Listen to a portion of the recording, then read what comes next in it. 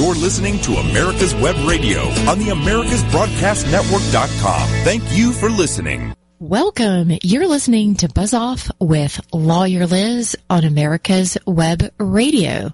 I'm your host, Lawyer Liz, and while I am an attorney, the Buzz Off show is not legal advice. Instead, it is a weekly look at all of the buzz surrounding drones, autonomous vehicles, the Internet of Things, and all of the technology in between. And catch us each Wednesday from 2 to 3 in the afternoon Eastern on AmericasWebRadio.com, as well as the Lawyer Liz podcast on iTunes or your favorite podcast streaming service. And we're going to take a break this week from our typical format and style to have a special Hurricane Harvey and technology and search and rescue emergency response episode. And sincere apologies to our entertainment and political correspondent, Rob Graham, because Rob, while he had lovely segments to share with us today and reports from the field, unfortunately, he would not stand in the middle of a hurricane and something about workers' comp. So, Rob, we will have to air your other segments later. Instead, we're going to kick things off with a conversation with a business operations and policy expert, Marie Vachon, who can lay a little bit of the foundation and the background on what we're dealing with, and then delve a little bit deeper into emergency and first response logistics from a technology specific expertise, including drones, with David Kavar, who is the advocacy director for the National Association of Search and Rescue. So with all of that, let's kick it off with Marie. And so, Marie, welcome to the show. Thank you so much for having me. What would you like to ask me first? Everything. I mean, we're looking at, as we are preparing the show, we are a couple days into Hurricane Harvey that is striking Houston and the Gulf Coast of Texas, but it's poised to go next towards Louisiana. And it just happens to be the 12th anniversary of Hurricane Katrina. So, as someone who was boots on the ground, helping with the logistics and the partnerships and the responses to that, what's changed? What song has stayed the same? Well, when it comes down to it, you boil it down, it's all about people. That's never going to change. But when it comes to technology, we're leaps and bounds from all the social media that didn't exist for Katrina that exists now.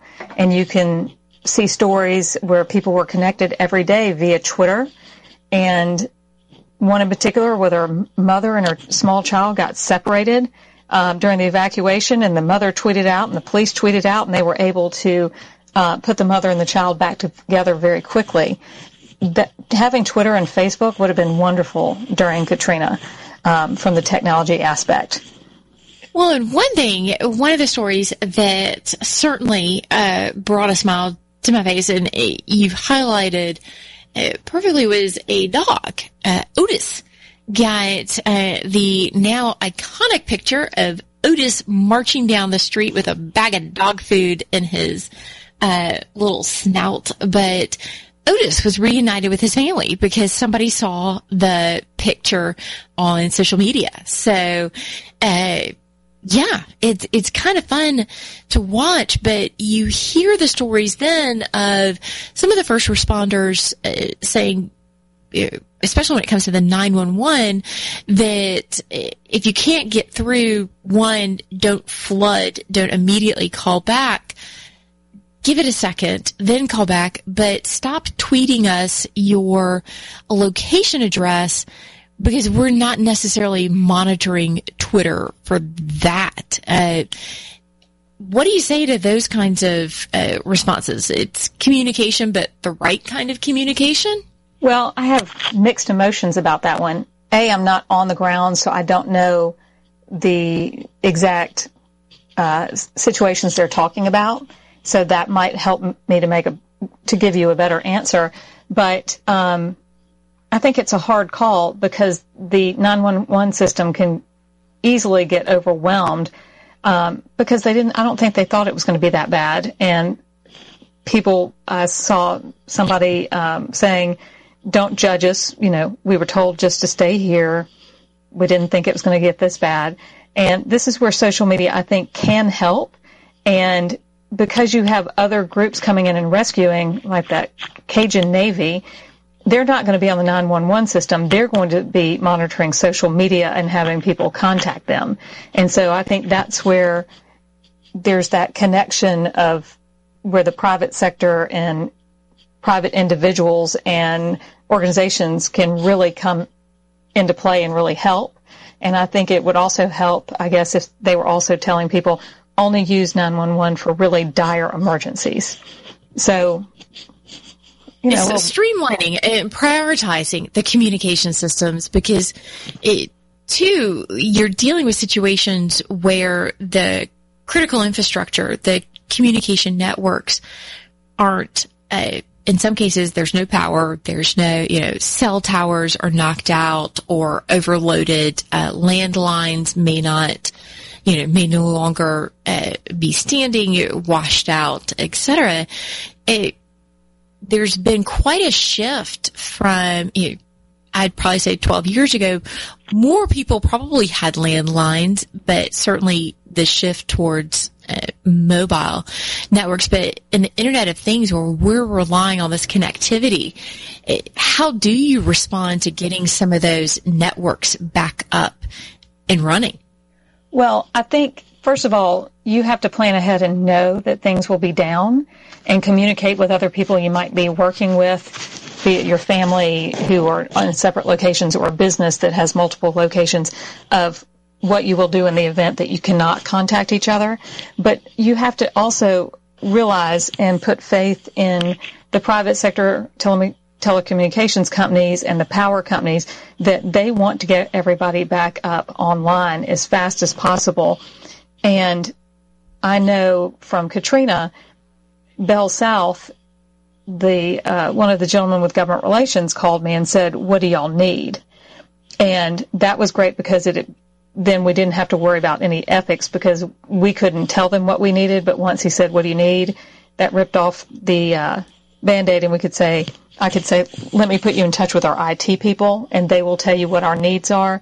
If you go to, I'll just say to the larger companies, AT&T and Verizon, and if you Google, they have plans and they will lay out in a PDF or somewhere online of all the things they want to do and all their capabilities.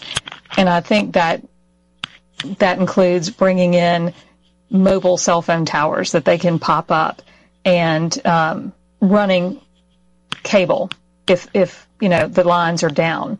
And I know Bell South had people out in the field working on those types of things. Do I know specifically? No. And you're not the lineman working all that with them? No, and I have an issue with height, so you're not going to see me climbing up on a pole. But it's one of those things. But this is the great thing about the private sector is they're nimble and they can respond, but you can't nail down ahead of time what they're going to do because each response is different. Well, in each situation, I have been impressed. I mean, I started seeing these pictures of these command centers and highly LinkedIn connected, the best of the best in equipment and everything. And then it was, you scroll to the bottom of the picture and it says, or the story, and they said, well, this is the Home Depot, the Lowe's, the, insert Walmart, international or national chain that they seem to have a lot, almost say not better, but they took it seriously. No, they do, and they are on the ball. They have wonderful operation centers. I haven't seen them, but you mentioned Walmart. I have a good friend from Arkansas who happens to live in Northwest Arkansas, so he's connected in with the company, and it's great because not Harvey, but also with Texas, when the space shuttle went down in Texas, this friend of mine from Arkansas called me up and said, I have the head of government relations with Walmart, and they want to donate, they want to do this, but they've got some coordination issues, and they want to work with FEMA. And I said, well, let me get the head of FEMA connected with this gentleman, and then I stepped out of the way. So I can't tell you what happened, but I do know that they coordinated. And during or after Katrina, there was a big question when the Walmarts would open up in southern Mississippi, because they're all super centers, and this is where most of the people would go grocery shopping. And if there aren't any grocery stores open, then the law enforcement and the emergency responders need to provide the meals ready to eat. And I don't know about you, but I'd rather go to a grocery store than eat an MRE. And I was able to reach out to this same contact and say, I cannot actually get through to the emergency operations center at Walmart because they're so busy. Can you call them directly, since you have that relationship, and find out for me when the, Walmart superstores are going to open in those counties that were the hardest hit? And he was able to get the information to me within, I think, 30 minutes or several hours. I can't recall the specific. Needless to say, a short time frame compared to typical, let's say, government operations. Right. But let me also throw in here, when you talk about command centers, the government command centers are great because they can also be flexible depending on what kind of event takes place. And most of them at the state level, as I can't speak to all of them and I won't be specific of which state I'm talking about, but I know they bring private sector representatives into the command center where they're sitting at the desks right with everybody else, especially when it comes to the power companies and the telecommunications companies. And I can say, I've sat in operation centers, and one of the people sitting around me was a representative with the Red Cross. Well, in that integration and communication, as you've highlighted, seems to certainly be a key. And so we'll have to pick that up right after our first commercial break. But you're listening to Buzz Off with Lawyer Liz on America's Web Radio.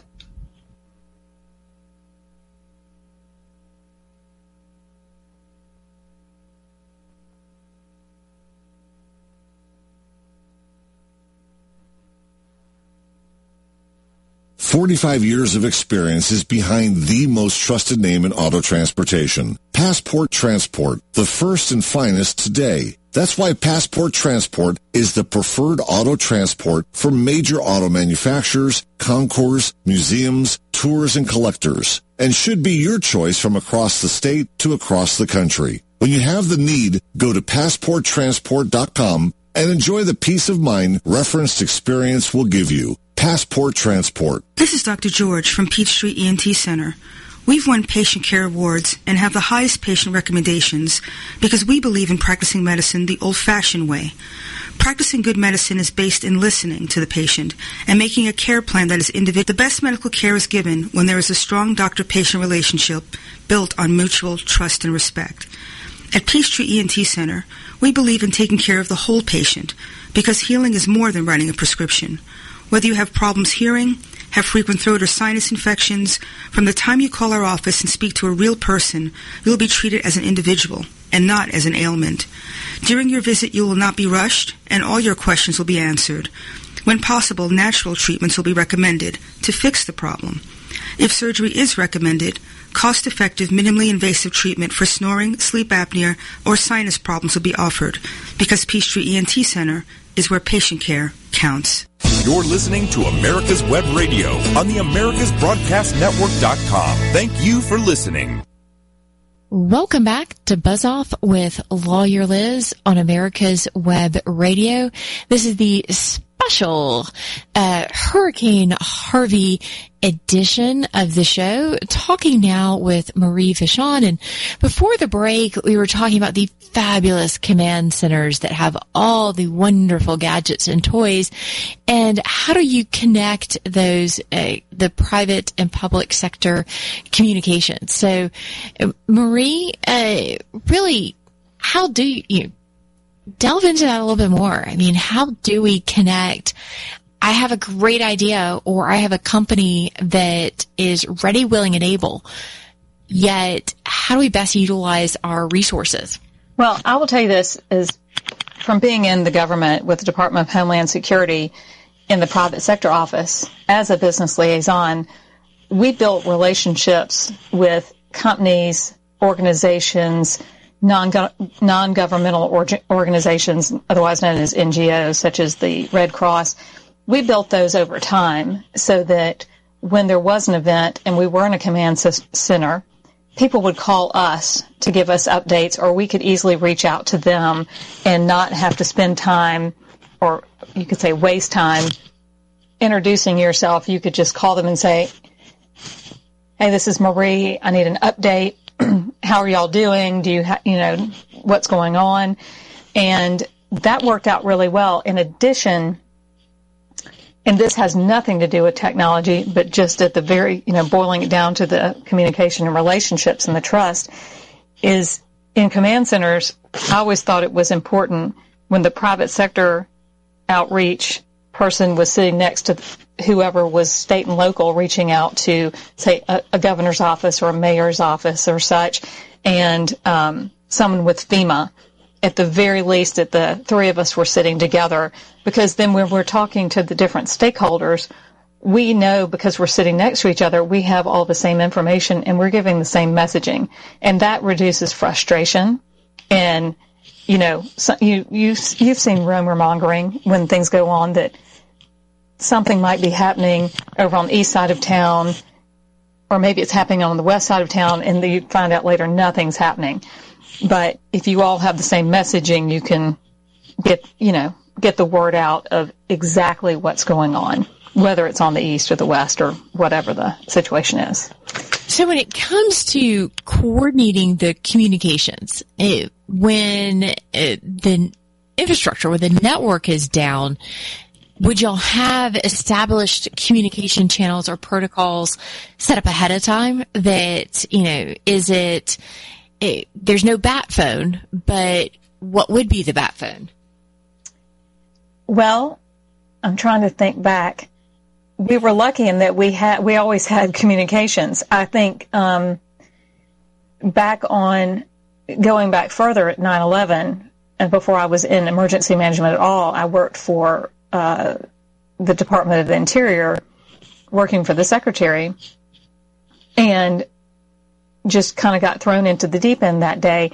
And there were discussions with other offices I know on the phone, but those of us were there, we were able to coordinate, and then we knew we weren't going to be able to talk to each other, and then we were able to come back and meet together, several hours later and continue getting everything done. The same thing happened with Katrina. From all the people I knew in New Orleans and down on the coast of Mississippi, I was in Baton Rouge and then Jackson. So I had telecommunications, I had internet and such, but talking to the people down in the field was a little bit more iffy. And I know in New Orleans, somebody said they were standing there holding their phones up looking for a signal. And I think there were satellite phones as well. And in addition to that, to tell you about how technology has changed, back in the day, for some event where I knew I would have to be mobile, be able to go from here to there, and I needed all these Excel spreadsheets with contact names and numbers and such, I went out and bought a USB drive, and I think it was just 256 millibyte, whatever, MB. I'm not a technology person, so somebody's going to be laughing, whatever the MB stands for. And it was like $90. that tells you this was probably 2003, 2003, 2004, somewhere in the beginning of the Department of Homeland Security. Now we have the cloud. That's something we hadn't touched on. You can upload everything to the cloud, and it doesn't matter where you are.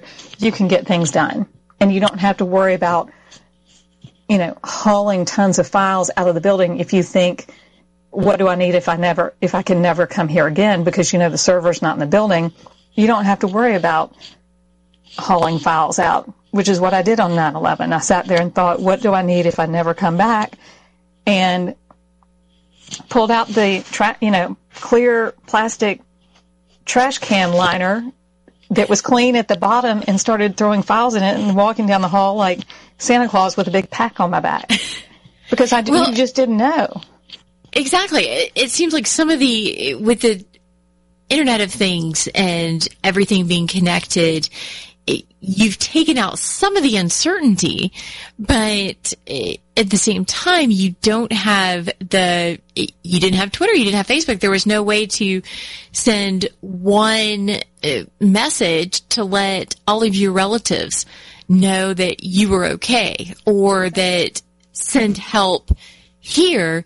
You had to hope that if you could get a signal, that somebody was available on the other end to pick it up. Now, and we didn't even have texting when you knew you might just get a blip of service. On 9/11, my cell phone would go blip, and I would see 5 voicemail, and then it would blip again a few minutes later, and I'd see 8 voicemail. In that moment, if we'd had texting, I know I could have texted out and communicated with other people, but we didn't have that. And I think you have a thought, and I'm going to interrupt you, but when you were talking about the Internet of Things, what I love about all those connected technologies is that you don't even have to be there to get a read on what's going on, because so many things will tell you if somebody's breaking in your house, if you have carbon monoxide poisoning issue going on in your home, and whatever you've bought to monitor it can send you a text message, and you don't even have to be there. And those things didn't exist before, and I think that's fabulous. Well, and one thing that is going to be interesting to see as the development I hate to say for our next disaster, but it's bound to happen. But one of the issues now is when we're reliant on, you get the messages, charge your phone before the disaster, charge your laptop, charge your devices. But when the messages charge your car, because it's an electric vehicle, what happens when the charging stations aren't good? It's one thing if you have, you can get further on a tank of gas than you can on a charged, battery. What happens when we are relying on that backup system? And how does that change when it's not just personal vehicles, but also from logistics, from the transportation, the shipping?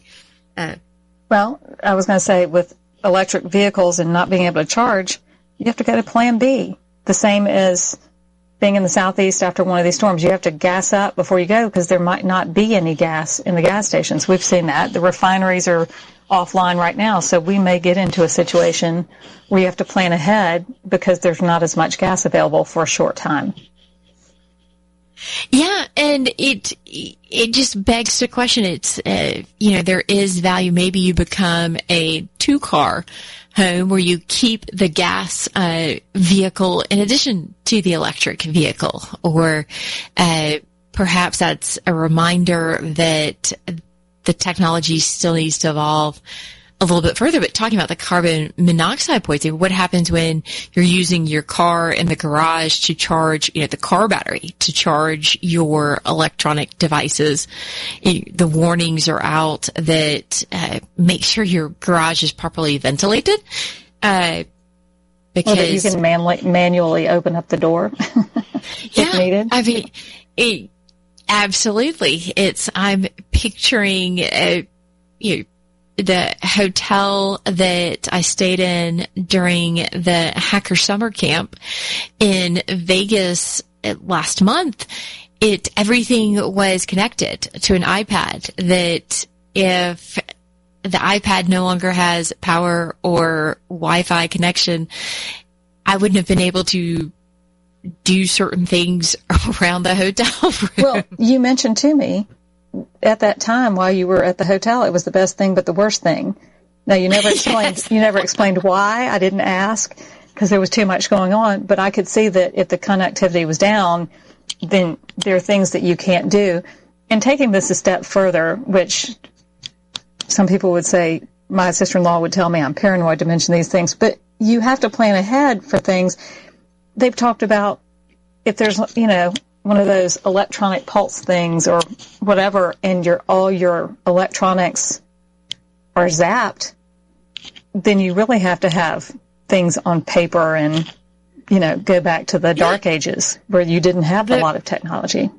The backup system of, you need to have pen and paper. And as you noted, when you don't have access to the electronic files, the paper file, do you have the supporting mechanisms? And from a logistics standpoint, how coordinating between, now where as you noted, we have the ability to post on the messaging, the blip of connectivity. Right. But where do you see kind of the evolution from here? What do you think is going to be bigger going forward?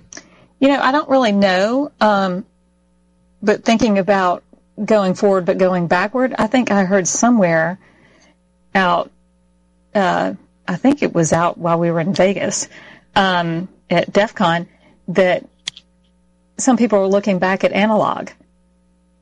And, oh, yes. As a backup to everything digital. And so that it might be the going forward and going back, but that could be the answer. Because you also need interoperability with other, you need to be able to still connect with different devices. Well, absolutely. And that's one of the other communication systems things. How do we ensure that all of our networks are going to play well with each other? That, having that, and when naval vessels are going back to other navigational systems than just GPS, how does that translate to if you're telling the Cajun Navy, which tip of my hat to the folks in Louisiana who just jumped in, brought their fishing boats, but coordination between them to make sure that, hey, does everybody have the same way to communicate the logistics? But Marie, thank you so much for sharing your thoughts and insights, and especially your perspective, having been there, done that, and you have, unfortunately, too many T-shirts to count from these, but look forward to our next conversation. Well, thank you for having me, and I hope I gave you some great answers and answered any questions or had a great conversation. This was a lot of fun. Excellent. Thank you. Well, we will be right back on Buzz Off with Lawyer Liz after this commercial break, when we'll open the conversation with David Kavar. But thanks.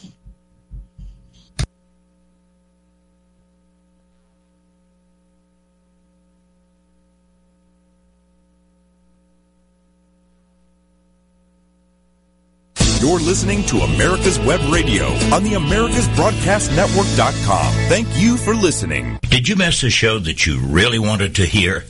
All of our programs are available for download on AmericasWebRadio.com and on iTunes. You can listen to your favorite programs on AmericasWebRadio.com anytime you like.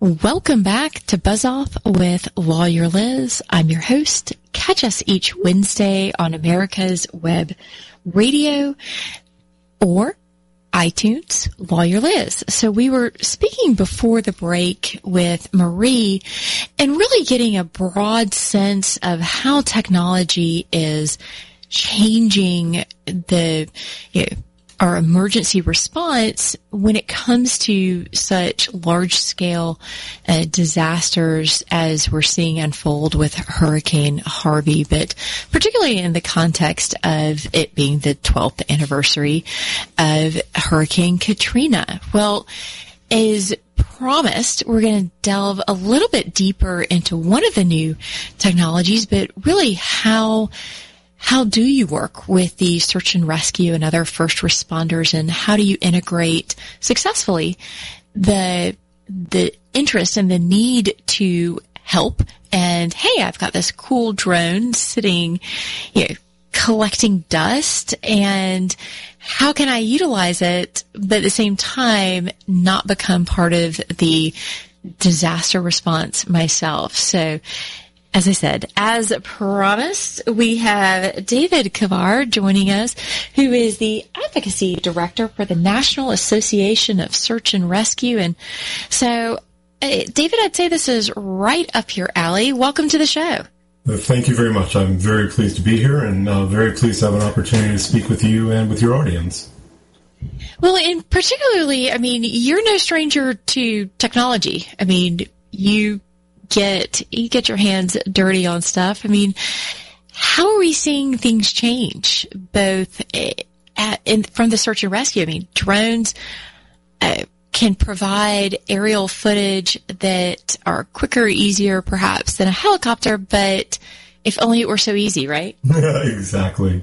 And search and rescue has been a volunteer professional, and paid professional practice for decades now, and we have seen all sorts of technologies come, very few of them go, and they're all still in some form or another part of our toolkits. And drones, or UAVs, as different people call them, are certainly the latest technology that has been introduced as part of our toolkits, and we're still, in some ways, figuring out how best to incorporate it. And we're working also with vendors and with people that need the services to also address all of those issues. So they hold a great deal of promise, and like many other things, they likely are not going to replace existing tools. They're going to complement those tools, and the people that are operating them will, to be successful, need to have some understanding of the environment that they're working in to properly apply those technologies. Because technology on its own is just a device, and it's really a matter of how that device is applied and the people who are applying that device and how they understand their mission and the larger organizations that they work within. Well, and one of the things that always strikes me when it comes to, particularly in search and rescue, is you don't get to pick and choose it's not sunny blue skies, open field, and the best cellular or whatever communication network. It's dirty. It's messy. We're seeing with Hurricane Harvey, the rain hasn't stopped.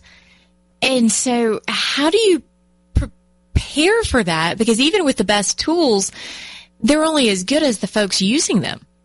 Exactly. Search and rescue, traditional search and rescue is challenging enough. And then when you're conducting search and rescue in a disaster environment, all the normal challenges they're facing are compounded, and you underscored some of them already.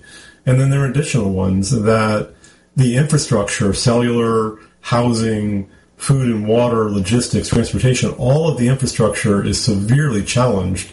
And if you appear on scene with a desire to help and the capability to help, but you are not self-sufficient for everything that you need to operate, then not only are you placing a burden on an already overtaxed system, but you are taking away resources from those in need of it most, i.e. those people affected. So you really need fundamentally to be prepared to be self-sufficient, to be a contributor to the response, and not in some form or another detracting from the response. Well, and so from the volunteer, and I'm going to lump them in with the paid professionals, but all of the professionals who have trained us, what sort of training courses or what considerations, what practice do y'all have ahead of time? So almost all search and rescue, and particularly, I believe at this point, all disaster response, all fire services, all emergency management is using NIMS and ICS. And ICS is Incident Command System, and it comes out of a couple of different sources, including military, including fire services. But fundamentally, it's a very formal structure for how organizations respond to incidents of all types, how they scale up from a single person to multiple organizations with hundreds of people, thousands of people, how roles are assigned, what those roles are responsible for. So it's a very formal system, but it's also a very flexible system. And coming up to speed on how that system works is really a matter of taking essentially 4 courses, and they're all taught online. ICS 100, ICS 200, ICS 700, and ICS 800. And those, in some form or another, are an introduction to ICS and NIMS. And that's really the starting point. So understanding what the system's all about. And then there are 2 other things that are really important if you want to be successful and contribute to a response organization, to a response such as this. The first one is be very well prepared. So understand everything you need to accomplish your mission. Practice it in the environments that you're going to be operating in. And then the other part of it is build relationships with the organizations who are likely to be responding in advance. As much as you might be of value to them, and as much as they might really want to work with you, the time for them to vet you, the time for them to incorporate you is not in the middle of a disaster. At that point in time, they're focused on response and focused on taking care of the affected population. The time to build that relationship with them is well in advance. And then everybody's got the time to sit down and go over your credentials, to go over responsibilities, to go through tabletop exercises, to go through field exercises. So you build the trust relationship required to properly integrate with these organizations. Well, it's to create that muscle memory so that you always think of, you don't want to have to think about it. You would just want to know this is how something, if it's X, then I know to respond Y. But how do you avoid for lack of a better phrase, hey, hold my beer, watch this, I'm going to be a first responder, or I'm going to help with the search and rescue? How do you avoid the folks who end up on YouTube themselves in worse situation or in worse condition than perhaps the people they were going to rescue? If we had a really good answer to how to avoid that, we would be doing it. A lot of it comes down to education, and we spend a lot of time working on educating people, on working on trying to get them to join their local search and rescue or fire service or whatever other emergency management organization is, so that they can get experience responding locally, and that is very beneficial. And the thing is, disasters like this hopefully come along very rarely. And so preparing to respond to a disaster such as this doesn't make a lot of sense when there are very much smaller disasters going on in your community all the time.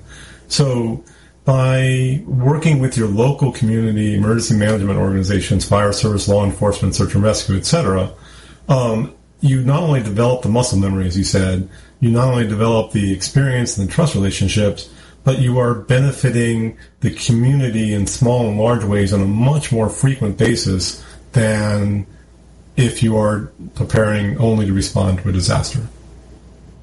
Well, too, how do you, if you're not part of the system, how do you become, the communication links aren't there? If cell phones and everything are down and everyone's using radios or something, you can't just jump into that communication network.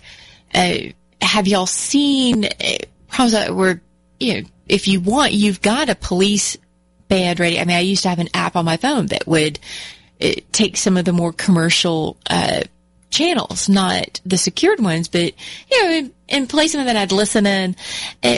How do y'all do that where you can both incorporate your volunteers, but perhaps use the technology to your advantage? So, and that you touched on a huge problem in any sort of disaster is that the traditional communication links are often affected either because cell towers are taken out by the disaster or because everything is swamped by the affected community using the bandwidth available to take care of their own needs. And so that's part of the reason for coordinating with a formal organization that's responding is that if there is particular types of technology that are required for communication, like dedicated radio systems and things like that, they can provide it. But the other thing is that there are a lot of low bandwidth solutions. So Twitter is a very good example. There are a lot of apps out there. Red Cross has got some.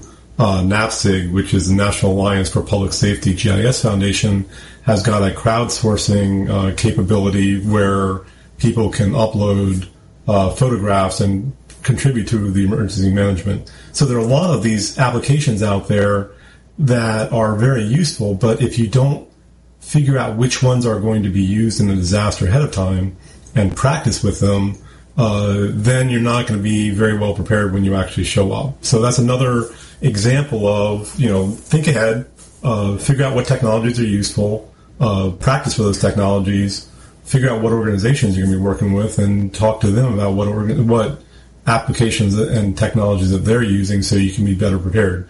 Because the person who shows up on scene self-sufficient with batteries, food, shelter, all the rest of it, but also understands how your organization works and is prepared to communicate with your organization, that's the person who is most likely to be able to be put out in the field without a lot of risk and concern. So it's the preparation, the planning, and the practice, and really the 3 Ps, I guess. But one of the 3 things Marie touched on it is, again, that interlink between the public and the private sector of how do you harness some of those resources, and certainly something we will pick up right after this commercial break, as well as delve a little bit deeper into, we keep seeing the FAA warnings now saying, please don't fly your drone, you're hampering and hindering, and yet on occasion they work. So perhaps how some of those new technologies loop in, but you're listening to Buzz Off with Lawyer Liz on America's Web Radio.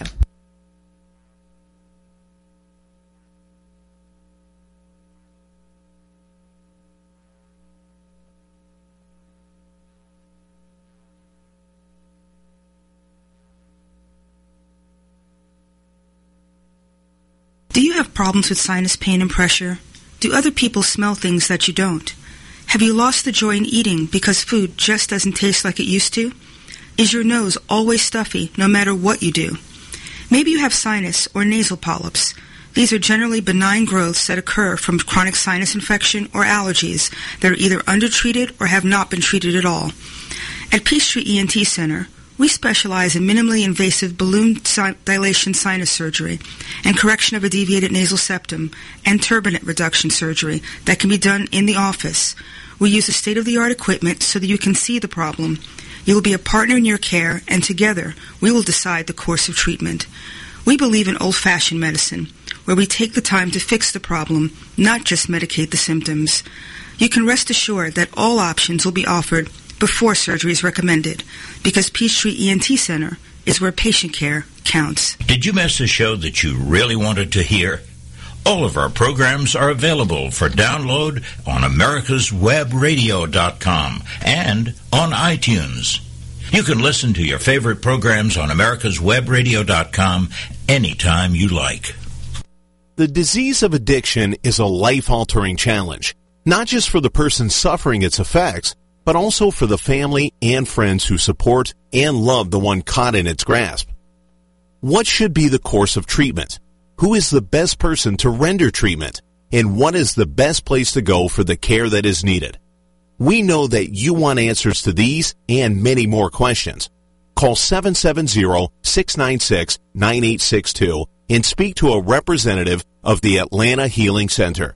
They can tailor a program specifically designed to address the needs of the person suffering with an addiction, or give you guidance as to where that help may be found. Information is the key, and the trained staff at AHC is here to assist. If you wish, you can also get more information on the website located at www.atlantahealingcenter.com. You're listening to America's Web Radio on the AmericasBroadcastNetwork.com. Thank you for listening. Welcome back to Buzz Off with Lawyer Liz on America's Web Radio and our special edition of the Hurricane Harvey Technology Edition. And we've been speaking this last half of the show with David Kavar with the National Association of Search and Rescue on some of the challenges and also the blessings that the connected technology gives everyone an opportunity to help where they can, or helps disseminate some of the information so that they know not to help and leave it to the professionals. But David, what do you do when you have, Maria and I were talking a little bit about, you have Walmart, Home Depot, Lowe's, Bass Pro Shops. You have sending their armada of fishing boats. So you were highlighting before the break the need and the balance for letting the professionals do what they do, but how do you help harness some of that enthusiasm? The first thing that we try to acknowledge is that the enthusiasm is welcome, and we don't want to turn away individuals or corporations who are really striving to help the community.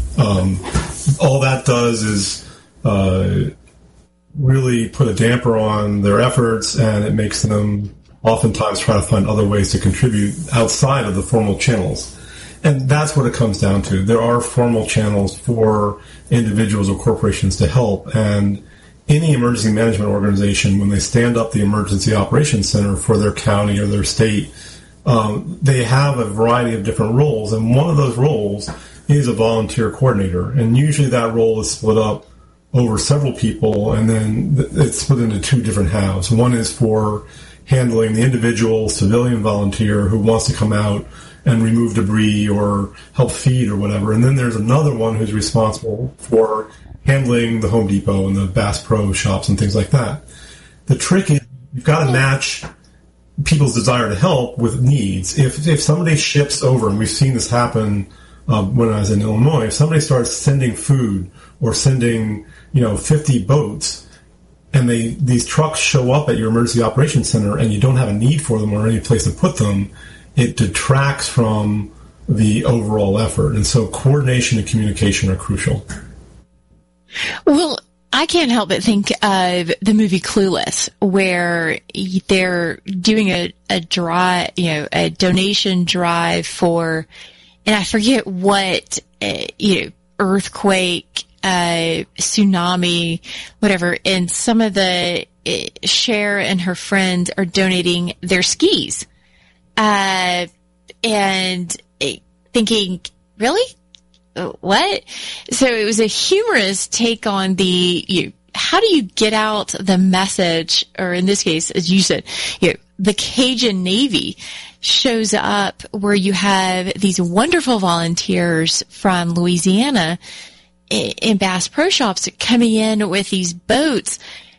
How do you let them know where to go, or how to some of it is going to be an organic thing, but how do you integrate that in or communicate, hey, show up here, we'll send you in the right direction? One of the joys of working with organizations such as Home Depot or even the Cajun Navy is that oftentimes they have not just a leader or several leaders, but they have somebody who's responsible for interacting with other agencies. And that's the person we want to put our hands on. We want to bring that person into the Emergency Operations Center, and they are our liaison for coordinating their efforts. And so they will generally stage outside the affected area.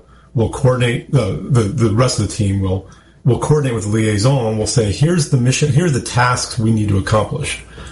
And then we will find out what resources they have, and we will match the tasks or assignments with the resources available.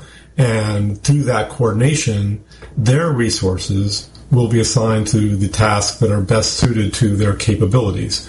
And that applies to Cation Navy, that applies to Home Depot, that applies to pretty much any other organization that understands that there's a structure here, and the structure, if they cooperate with that structure, will help them to be as effective as possible in serving the community.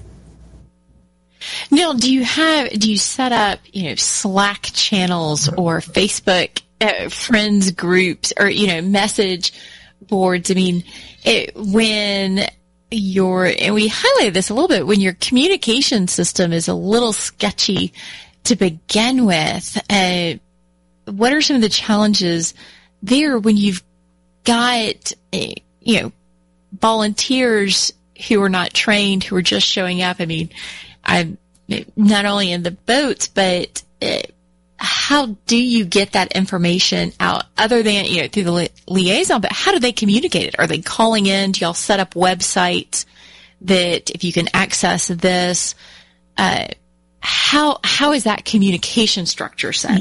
All of those things come into play. And that role is the press information officer, or PIO role. And it's another part of the incident command system that we were talking about earlier. And so the PIO, it's generally a team of people that are responsible for understanding what the messages are that the command staff want to communicate, and then putting together the tools to get that message out to the various parts of the community. And so the answer is that they will use Slack, they will use Facebook, they will set up phone banks for people to call in. They will potentially write up the flyers that are being distributed in neighborhoods. They will coordinate with news agencies. They will try to identify all the possible communication channels for getting the message out, and then identify the appropriate message and also the form that it's necessary to put the message into for that particular communication channel. So it's a very hard job. It's a 24/7 job. It's thankless because everybody's calling you all the time, and you're never giving them enough information. And it's also incredibly rewarding because the PIO and that team is incredibly important in communicating the message that helps people understand that there's an organization, a structure that exists to help the people that have been affected, or to help families understand that their loved ones are being searched for, are being rescued, and provide comfort. But that's the formal EOC structure. But then you look at organizations such as American Red Cross. They have formal channels for doing this as well. But the American Red Cross is also a very good example of setting these communication channels up in advance and training people on using them. And one of the messages ARC puts out and other organizations put out is that prior to a disaster, figure out who outside of the area that's going to be affected everybody should call into. So when I was living in California, we figured out, okay, if there's an earthquake hits and we can't find each other, we're all going to call back to somebody in Maryland and communicate through them. So did y'all have a hashtag that you had agreed upon using ahead of time, like hashtag Hurricane Harvey helpers? Or you set up your own. There's a old saying that goes "Sempre Gumby," which is Latin for always flexible, based on the old Gumby doll. It's just you set your disaster response plan, which you've written and exercised and talked about. You set all this stuff up, and you're ready to implement it as soon as the disaster hits. But just like war, nothing survives contact with the enemy, and nothing survives contact with disaster. So you execute based on your own hashtags, but you also spend a lot of time, if you're being PIO, for example, you spend a lot of time on Facebook, on Slack, on Twitter, and things like that, seeing where the affected population and where potential responders are communicating, and then going to them. You don't expect that people are going to come to you and cooperate with your structure. You've got to understand that this is very fluid, that people are going to do what they want to do, and you've got to reach out to them in the environments where they already are, and in a way that will not come off as officious or demeaning or anything like that. If somebody wants to help, you can't just say, no, you can't help because the FAA has a TFR. I mean, I was going to say, it's as if you knew what scenario you were kind of setting up in my mind. I mean, you have these drone operators who think, I'm going to help find somebody with my drone, and yet the FAA is saying, please don't, stop. You're interfering with helicopters, and like, how do you reach that audience of volunteers? A lot of it comes down to education in advance. Trying to communicate with people in the heat of the moment is incredibly difficult because everybody's passions are up. The passion for people to help is up. The passion of people that are affected by the disaster that are reaching out to anybody and everybody they can is up. And the emergency management people are all passionate about serving their community in the best way they know. So the best answer is in advance, but during the event, the best thing to do is identify, the best thing to do in my opinion is identify sort of leaders in the various communities, whether it's a Facebook group or somebody who's very active on a particular hashtag on Twitter or whatever, and possibly pick up the phone and just call them and say, hey, look, we understand your community's desire to help. Right now, your current course of action may be having a negative effect on the response. Here's some suggestions for how you and your community might help, and then work through those thought leaders or the leaders of that community, whether they're formal or informal, to work with the rest of the community. And we certainly saw something like that with Hurricane Matthew on the East Coast. Saw the FPV drone racers had coordinated. They had taken the time through the Drone Racing League to reach out to first responders ahead of time and say, we're going to have these pilots ready to go, but we'll wait till you tell us. So once you get those channels of communication, what are some of the other things that y'all focus on? We focus on informing them and bringing them up to speed in advance, providing them with the appropriate training, communication, checklists, and a variety of other things that help them be better prepared. And then also one of the things that I try to do, and then other emergency managers try to do as well, is that we try to link them up with their local response agencies in the community. Going back to what we were talking about before the break, is that there are small disasters happening in your local community all the time. And if you prepare for helping with those, then you are going to be far better prepared when it comes time for helping with the major disasters. So how do I find the association or your contact information to learn more or get involved? So there are three organizations I'll point you to. The organization I'm with, NASAR, is the National Association Search and Rescue, and that's www.nasar.org. And unfortunately, our director right now lives in Houston, and he's been evacuated.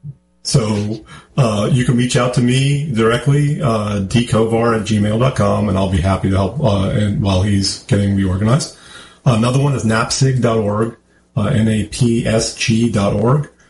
They are a GIS organization that is providing some phenomenal imagery that is crowdsourced, so people are contributing to it, and it's supporting emergency management. And then the final website I'll point people to is the FEMA National Incident Management System, NIMS, and that's www.fema.gov, and then National-Incident-Management-System. And that's the starting point for understanding how emergency management works during a disaster. Well, thank you. And thank you, David. Thank you as well to Marie, and thank you to America's Web Radio. Catch us next time I'm your host, Lawyer Liz. Buzz off with Lawyer Liz on America's Web Radio.